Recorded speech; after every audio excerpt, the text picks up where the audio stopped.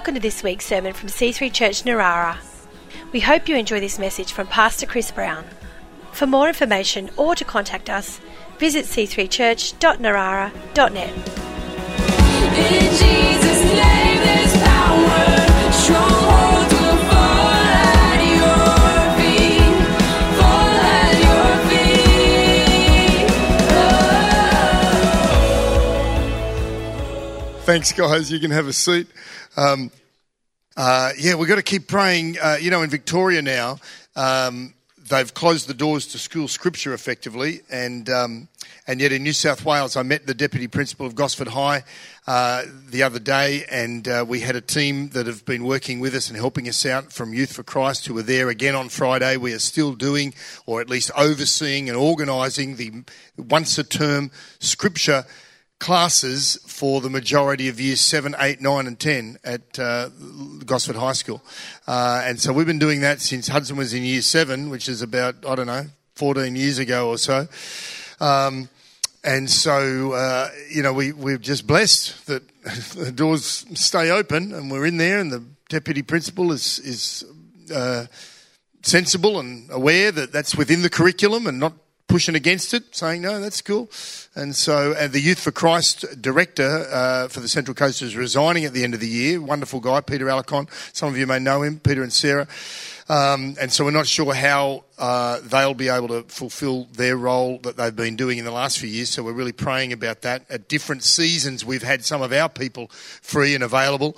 A lot of our younger folk that are great at ministering in the high schools are busy. But we'll pray and see the right people come in to do that and go ahead with that next year. Now, today we're starting a series on relationships, and I wanted to come up with a catchy title for this series and struggled. I even brought in creative consultant Fiona, who, as you know, is a very creative, brilliant young woman, and she was struggling as well. We looked at all kinds of options because it's nice to have a title, We thought of the alliteration angle, and saying something like, what did we write? Building better, beautiful bonds of, bringing your best. That didn't really work. And then we actually resorted to Google and thought, and we typed in, church series on relationships, and thought, what do people come up with? What have they used? So I want you to see a couple here. There's the, relation tips. Get it? A little play on words. And so you could say lame, but, they're having a go. And we thought, we could try that, but no. Then you've got the edgy, catch your attention, controversial, sex gone wild. I spoke to a pastor the other day, and they said the average... Yes. Sit down. Behave yourself. As an aside, you know that Ruth famously years ago was preaching about false religions, cults, and she said from the pulpit, I hate sex. And I was a little concerned, obviously, and a friend of mine said, could you spell that? She went, what? He said, could you spell it, please? She went, sex, S-E-C-T-S. Oh, sex as in cults. Phew, I spoke to a friend the other day, a pastor, and the average age in his church, we must share some of the results of the NCLS we did at the end of last year. The results have just come in. So the average age in our church, I think, is mid-late 30s. Average age in his church is mid-70s. Average. So I don't know if that was from their church, trying to spice it up and bring it. Anyway, but this is my favourite note. Just before you show it, Kath, I just wanted to really bring you this visual feast, because this one I thought really took the prize. Here it is. Love handles. Get a grip on love, sex and relationships. Fiona wanted to use that one. She said, can we just zoom in on that? I'm tempted just to leave it up. It's so disturbing. Yes. All right, I haven't even seen what Fiona's come up with. I think it's there, nice and solid. That's what we like. See, and there's the catchy title. Relationships. There, you happy with that title? All right. Now, why talk about relationships? Well, because we all have them. So we may as well try and have good ones because, they're just part of life. In fact, they're the essence of life, really. You know, John Donne, the famous poet, he famously wrote, "No man is an island entire of itself. Every man is a piece of the continent, a part of the main." And, of course, some people have wanted to be an island, because we get hurt and we want to disconnect and we don't like relationships and we get upset with people. And so it can be tempting to want to withdraw from others, but you can't. You're just never going to get rid of people. They're everywhere. And you're going to connect with them. You're going to have to, at some point, deal with them. We are constantly connecting with and relating to people. And those connections and those relationships affect you more than anything else in your life. More than the work that you do, as much as that hopefully is rewarding and fulfilling and you can get right into that. More than the money that you earn or save. More than the things you buy with the money that you have, more than the places you go, the experiences that you have, the things that you do, all the stuff that goes on in life. They all touch and affect and impact us to some degree, but none as much as the people that are around you while you're doing your life. And sometimes that can be negatively affecting you. Like I said, people feel a little hurt and, fragile, and those relationships can be a little, painful, but it can be very positive. It can be wonderful. And so we want to look at building healthy relationships. Because the fact is, you can have the best the world's got to offer and still not enjoy it unless you've got people to share it with. And conversely, you can live in very humble circumstances and enjoy life and be totally enriched and blessed simply because of the loving, healthy relationships that are with you while you're living quite simply and humbly. And if you think of the very best times you've had in your life over the years, there's no doubt it involves other people. There'll be, memorable meals that you've had with friends. You can have, sport times with a team, such as Nikki and Sarah. Congratulations on winning their netball grand final yesterday. And so there's the team spirit and, you enjoy that with other people. Family holidays, Christmas gatherings, getting a win at work with a team, collaborative group of co-workers, romantic moments with your loved one. These are all relationships that have added to those moments, those memories in your life. And hopefully you would also add to that list time spent with God. Hopefully right up there at the top of the list, because we have the opportunity to relate to God. As you've probably heard it said before, the Christian faith isn't a religion. It's not essentially a set of rules. It's all about a relationship. And we have that opportunity. And given that it's Father's Day, I thought, well, let's start in all our relationships by looking at the relationship we can have with our Heavenly Father. Now, of course, God is Father, Son, and Holy Spirit. I had a very interesting 30-minute conversation the other day. The phone rang here in the office, and it was a man by the name of Shane, never been to our church. I found out later he was in Townsville, and he just happened to find our church and ring and wanted to talk to the pastor about the Trinity and why we're all wrong. I tried to find points of agreement, and we did, and we chatted, and I was polite, and we worked it through, and gee, it comes down to just not being isolated,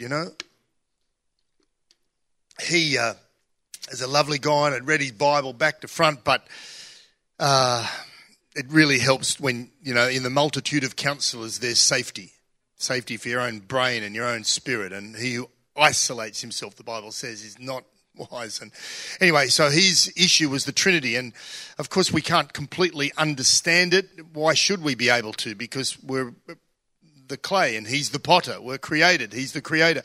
But of course, we have Father, Son, and Holy Spirit, and we do relate to the Spirit as our comforter and our guider, and he comes and lives within us. And of course, he is known as the Spirit of Christ, so he's representing Jesus, who's our Lord, our Saviour, and our friend. And of course, we relate to all three parts of the Godhead differently, and yet all at one. And so today, I guess the focus is more on our Father, and our relationship with God. Really is the most important relationship we can have in life, because it affects all the other ones and can affect very positively. Sadly, we've got so many dysfunctional families in our society, and so many broken marriages, and so many fractured friendships, and God can help us to have functional families and healthy marriages and friendships and relationships of all kind, and of course, he can only help us if we connect with him and have a relationship with him. And then if that one is strong, that relationship is strong, it doesn't really matter what else is going on in your life. Things are going to work out. You can walk with God strongly, and it'll build your life. When you read the Bible, you see continually people who are facing incredibly difficult times, and yet their relationship with God is strong, and so they survive and get through it. You see people who, regardless of all the other relationships, they prove that if you draw near to God, he really will draw near to you. He really will strengthen you and bring you grace and love and his presence, so that you can just overcome anything and fulfill your potential. And I think as I scan through, on that concept, I think of David, who his whole life, we read in the stories and the Psalms of his life, his walk with God, his relationship with God was strong, and through its ups and downs of the mistakes that he made and the challenges that he had. But his relationship with God kept him going. Particularly, do you remember the time when his own friends wanted to kill him? Now, I don't know how you're going in your friendships, and I've had some ups and downs, but I'm pretty sure none of my mates were really ready to kill me, literally kill me. But that's what they said. They wanted to kill him because all their wives and kids had been taken in an ambush. And what does it say? David encouraged himself in the Lord. He turned to the Lord, the only relationship that he could rely on at that point, and then everything else worked out. And then, of course, you look at Joseph, betrayed, and sold into slavery. His own brothers abandoned him. And then for 13 years, he's in and out of jail, and yet he's completely innocent. And no one's standing by him. He's got no advocate, no support, no human relationship to help him, but the hand of God is there. And then miraculously, he goes from prison to the palace in one day. And then, of course, you could go on and on. Let me just reflect on Paul, the apostle. Persecuted, beaten, imprisoned, shipwrecked, betrayed by people who he should have been able to rely on. And yet he's the one that wrote, I've learned the secret of being content in every situation. Not because of the people that he was relying on, but because the relationship he had with God. And that was strong and sweet and essential for him. And so that's, his platform for all his ministry and all surviving through those difficult times. So I want us to look at a story that Jesus told that reveals to us something of the Father heart of God. Quite a lot about the Lord reflected in this story. If you've got a Bible, go to Luke 15. And if you read the beginning of Luke, it says in the first few verses, it might come up on the screen if you don't have a Bible there. It used to be a concern, you'd say, turn in your Bible, if you didn't hear a lot of pages being turned, and you'd think, oh, no one's brought their Bible. And now you hardly hear a page. I hope that means you're not looking at Facebook, but you're looking at a Bible app. So it says, tax collectors and other notorious sinners often came to listen to Jesus teach. Now, tax collectors were considered very sinful by the religious leaders at the time. They had sold themselves out to serve the Romans and, rip their own people off. This made the Pharisees and teachers of religious law complain that Jesus was associating with such sinful people. even eating with them. So Jesus told them this story. Now, I won't read all of this, but there's 3 parables he then goes to tell. The first one, he talks about a lost sheep and a shepherd leaving 99 sheep and going just to find that one sheep. And he's obviously talking about God's heart for the lost people. The Pharisees are part of the 99 and they're very prideful and in their position and we're chosen, and why is Jesus hanging around with these sinners? And Jesus is trying to show, obviously, God loves everyone, including the sinners. They're the lost sheep. I'm going to get them.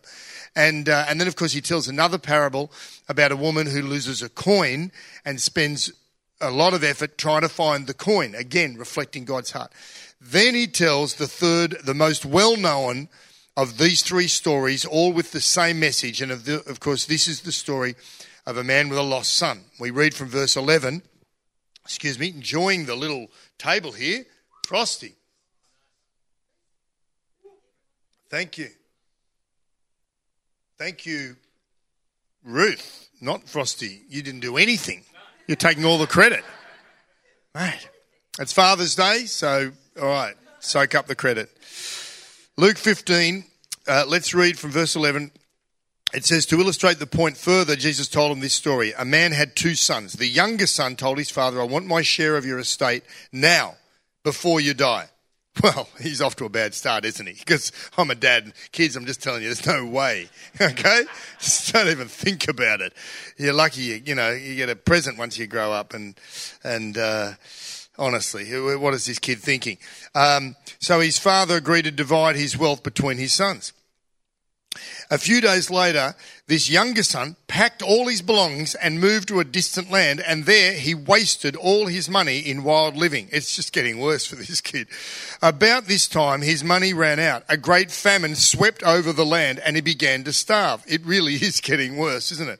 He persuaded a local farmer to hire him, and the man sent him into his field to feed the pigs. Just stop there. He's Jewish. This is the worst possible job you could have. Pigs are unclean. They didn't eat them. They didn't want to have anything to do with them. And that's his job. You cannot get lower than this. He has really hit rock bottom. The young man became so hungry, even the pods he was feeding the pigs looked good to him. Have you ever seen what pigs eat? Have you ever seen pigs on the farms? It looks like they eat mud. It's incredible what they'll survive on. And so people literally throw the garbage to pigs and pigs survive. True, yeah? People on the land, it's amazing how they survive. And then, it's not that I'm a vegetarian, but it's a bit of a case for vegetarian. I love pork, but honestly, when you see what the pigs eat, you think, wow, and I like pork. Yeah. So they've obviously got good, kidneys or whatever, and cleanse out all the junk. Excuse me. So he's so hungry, no one gave him anything. When he finally came to his senses, one version says, he came to himself. I love that. We need to come to ourselves. He said to himself, at home, even the hired servants have food enough to spare, and here I am dying of hunger. So I'll go home to my father and I say, Father, I have sinned against both heaven and you. I'm no longer worthy of being called your son, obviously. But can I just come in and be a hired servant? So he returned home to his father. While he was still a long way off, his father saw him coming. Filled with love and compassion, he ran to his son, embraced him and kissed him. Tim, you can read this bit, see how you cope. Because Tim was moved to tears early this morning, and you read that, that's pretty touching. His son said to him, Father, I have sinned against both heaven and you, and I am no longer worthy of being called your son. But his father said to the servants, quick, bring the finest robe in the house and put it on him. Get a ring for his finger and sandals for his feet, and kill the calf that we've been fattening. We must celebrate with a feast, for this son of mine was dead and he has now returned to life. He was lost, but now he is found. So the party began. Now come on, just read with me this other bit, that we've got to remember the celebration of that, but it's worth noticing if you read on. Meanwhile, the oldest son was in the fields working. He returned home. He heard music and dancing in the house. He asked one of the servants, what was going on? Your brother is back, he was told. Your father has killed the fattened calf. We're celebrating because of his safe return. The older brother was angry and wouldn't go in. His father came out and begged him, but he replied, all these years I've slaved for you and never once refused to do a single thing you told me to do. And in all that time, you never gave me even one little goat for a feast with my friends. Yet when this son of yours comes back after squandering your money on prostitutes, you celebrate by killing the fattened calf. His father said to him, look, dear son, you have always stayed by me. Everything I have is yours. We had to celebrate this happy day, for your brother was dead and has come back to life. He was lost, but now he's found. Obviously, the second brother represents the Pharisees at that time, and if we're not careful, believers in this time who are already in the family of God and then are somehow strangely resentful of the celebration and the fuss that goes over someone who's new. Someone who's coming to the Lord, someone who's maybe, not behaving themselves properly and yet has put their faith and come back to the Father. And that really rattled this guy's cage. And of course, Jesus is telling that story so the Pharisees could see this is what you guys look like. You're jealous, but you shouldn't be. You should be more welcoming. And of course, it's interesting there that the Father says, all I have is yours. There's a lack of faith in that second son to be able to live with the prosperity that is on offer for him. Now, of course, this story is known as the parable of the prodigal son, or the story of the lost son. And in fact, your Bible probably even has a little title written above it. But notice that title was added later. Jesus didn't give it that title. So you could easily call the story just as much the story of the loving father. Because although we've got the prodigal son that we often think about, the lost son who returns, we've got the second son that I just mentioned, the jealous, silly one. But I want to notice here the heart of the father because, we'll put it this way. On Father's Day, I like to do three things.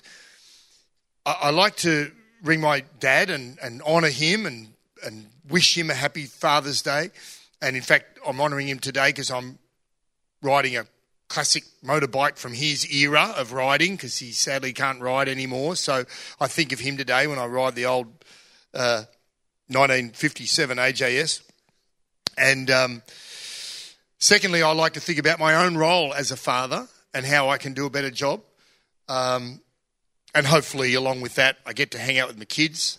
And if past years are any indication, I probably get given some chocolate as well. So that is nice.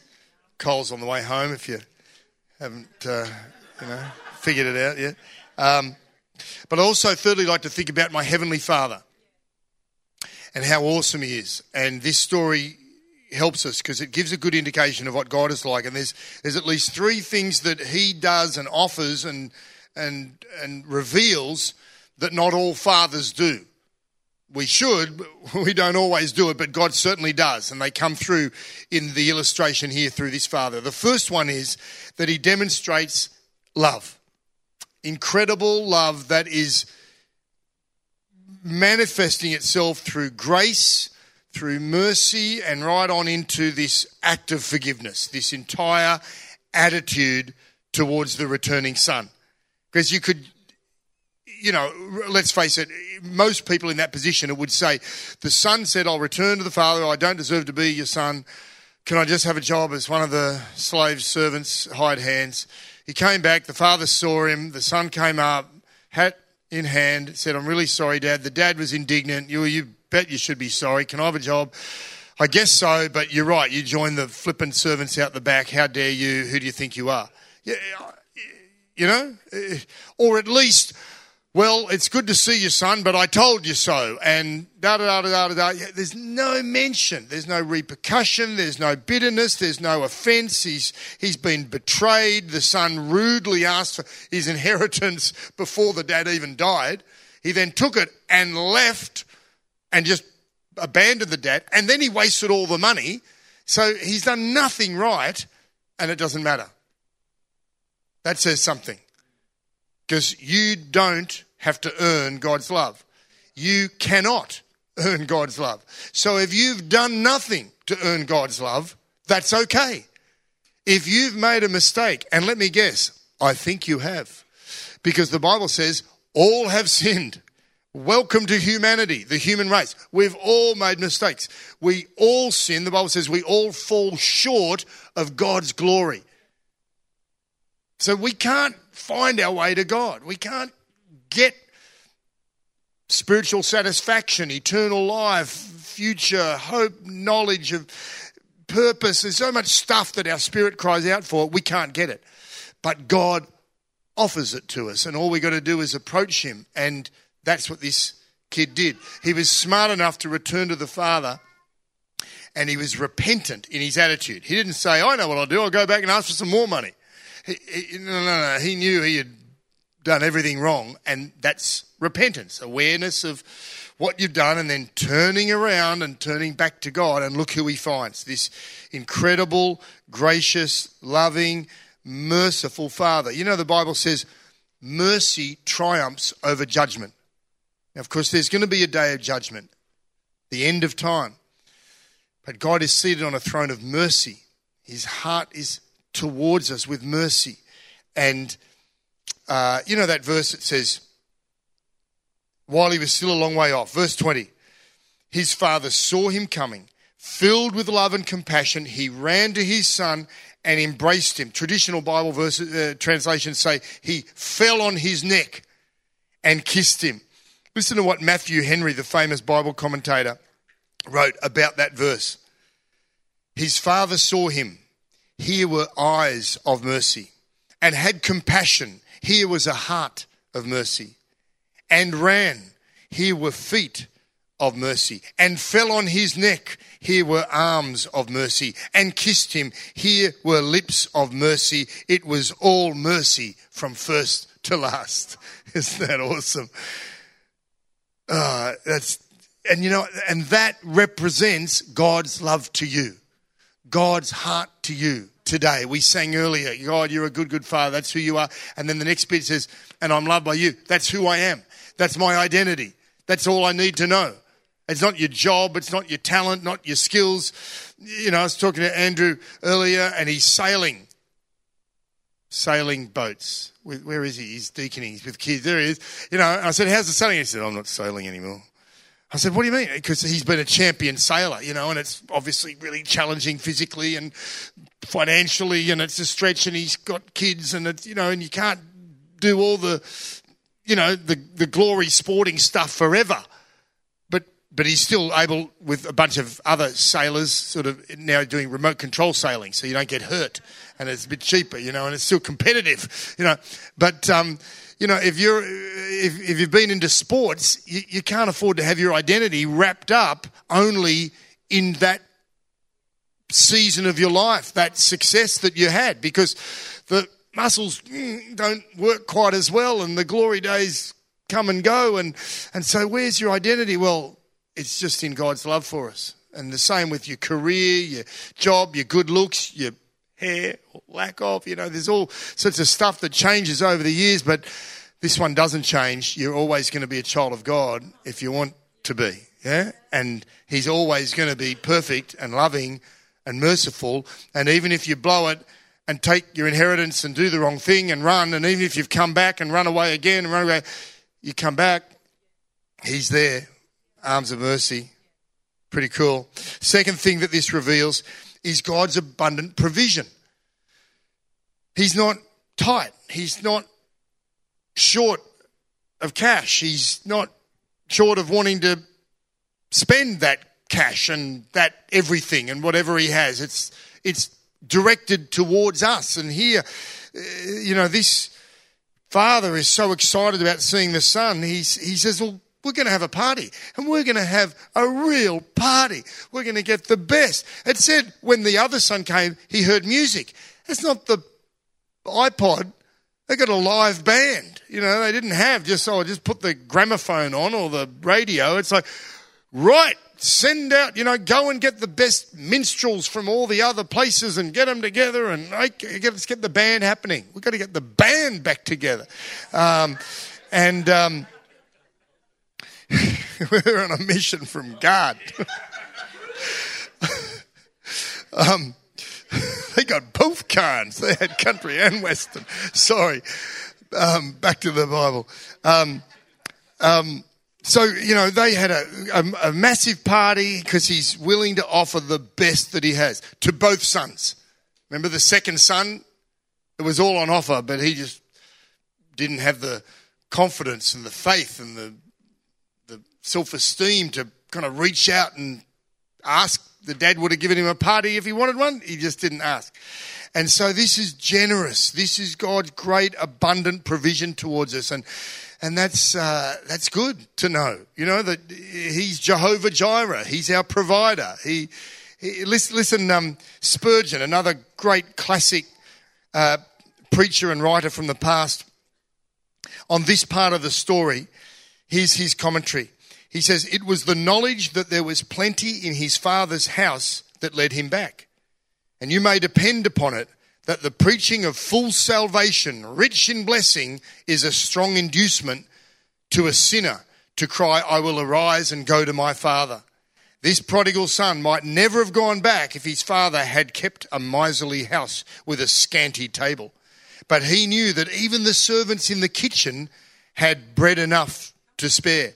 His father never stinted them. They had what they needed, and there was always more than they could eat, so there was no need for his son to perish with hunger. In like manner, the extraordinary bounty of God in Christ Jesus, the richness of his free redemption, is the means of bringing many a starving soul to Christ." In other words, we preach a full, wonderful gospel. It means good news. We should be confident for ourselves and when we tell other people that God is good, that Jesus isn't, going to bash them on the head and tell them, here's your list of do's and don'ts, and if you don't get it right, you won't go to heaven, you'll burn. It's wonderful. It's a celebration. God loves us. He has a party with us, and the Bible says we are richly blessed. Every spiritual blessing in Christ is ours. And so, many of us here have proven over the years that God is a good God, that he really does provide for us. We want to keep that strong in our heart, especially if you go through a tough time. Remember, God is there. And isn't it interesting, Spurgeon notes there that the son knew even the servants in the house are well fed and well looked after. That's the God we serve. Romans 8:32 talks about God's generosity. It says, "He who did not spare his own son, but gave him up for us all, how will he not also, along with him, freely or graciously or generously give us all things?" God didn't even hold Jesus back, so he's not going to worry about healing you with that condition or blessing you or making sure your bills are paid or leading you to a better job if you need it, or a solution to that problem, or a relationship that needs fixing there. He wants to move and bless us. And so that's the Father that we have when we come into his family. The third thing, notice, is that this Father provides a home, and with that, a future. He doesn't just say, "Oh, all right, well, all is forgiven, off you go." No, he brings him into his home, and that home is a place of security, but also of purpose. There's things to do in a good home. There's chores and jobs and a sense of satisfaction in building that home, making the place, and this would have been a working farm. There's no indication for us what happens after the son comes back. Have you ever wondered what happened to this son? What did he do? I think he had such an appreciation of the life that was given back to him that he didn't blow it a second time. I think he would have had a change of heart, change of attitude, and therefore a change of behaviour, and would have lived on with purpose, building the house, building the family business, working on the farm, learning to get on with his brother, who was a little bit prickly. And so for us, when we come to faith, we get given a home in God's family, but we also get given purpose and direction, and of course we get perspective. We get God's perspective. Literally, it says we're seated with Christ in heavenly places. So we get to see what's going on in the world around us, but from God's viewpoint. And we can get, another way of seeing things. And so we can live with what God provides, not just with what the world provides. So we live with hope and joy and peace and satisfaction and truth and purity and strength of character and confidence and all these qualities that you might not be getting from what's going on around you. In fact, quite the opposite. There's a lot of crazy stuff going on in the world around us. And yet we're called to live out by our conduct in the world where we are by position in God.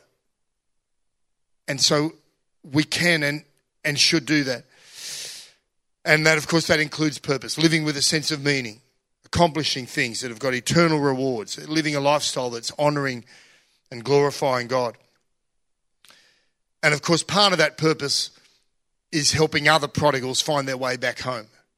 And this is something we revisit on a regular basis and want to make sure we carry in our heart that, you know, we're bumping into people who are, figuratively speaking, feeding the pig food, eating off the pig's food out in a foreign land, spiritually.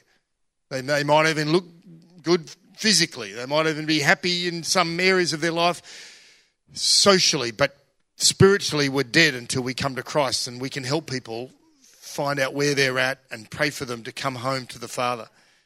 And that's part of our calling and purpose. I'll just come to a close and remember that why did Jesus tell this story? Because he wanted the religious people to be aware of the lost people and not to leave them lost, but to be aware that God loves them. And that's, you know, obviously a message for us that, you know, we've found Christ. We want others to as well. He's the way, the truth, and the life. We want others to know that. And of course, when Jesus said that in John 14:6, I'm the way, the truth, the life, no one comes to the Father except through me. But when we do come to Christ, we come to the Father. We become part of his family. And let me finish one last verse that isn't in this passage. But, you know, in the book of Psalms, it says God is a father to the fatherless. He's a defender of widows. It says in the next verse, God places the lonely in families. And I just want to say on Father's Day, if your earthly, natural family and or father is not perfect, none of them are, but some are far from perfect. Maybe some have been very difficult relationships. Then we have a perfect Heavenly Father who becomes that father figure for us. And we can learn forgiveness and grace and deal with hurt or resentment that may have been caused by our natural situations, and some pain that people have gone through can be helped and healed when we're in this relationship with our Father in heaven. Amen. Praise him. So let's appreciate that. Thank you, Lord. Let's pray.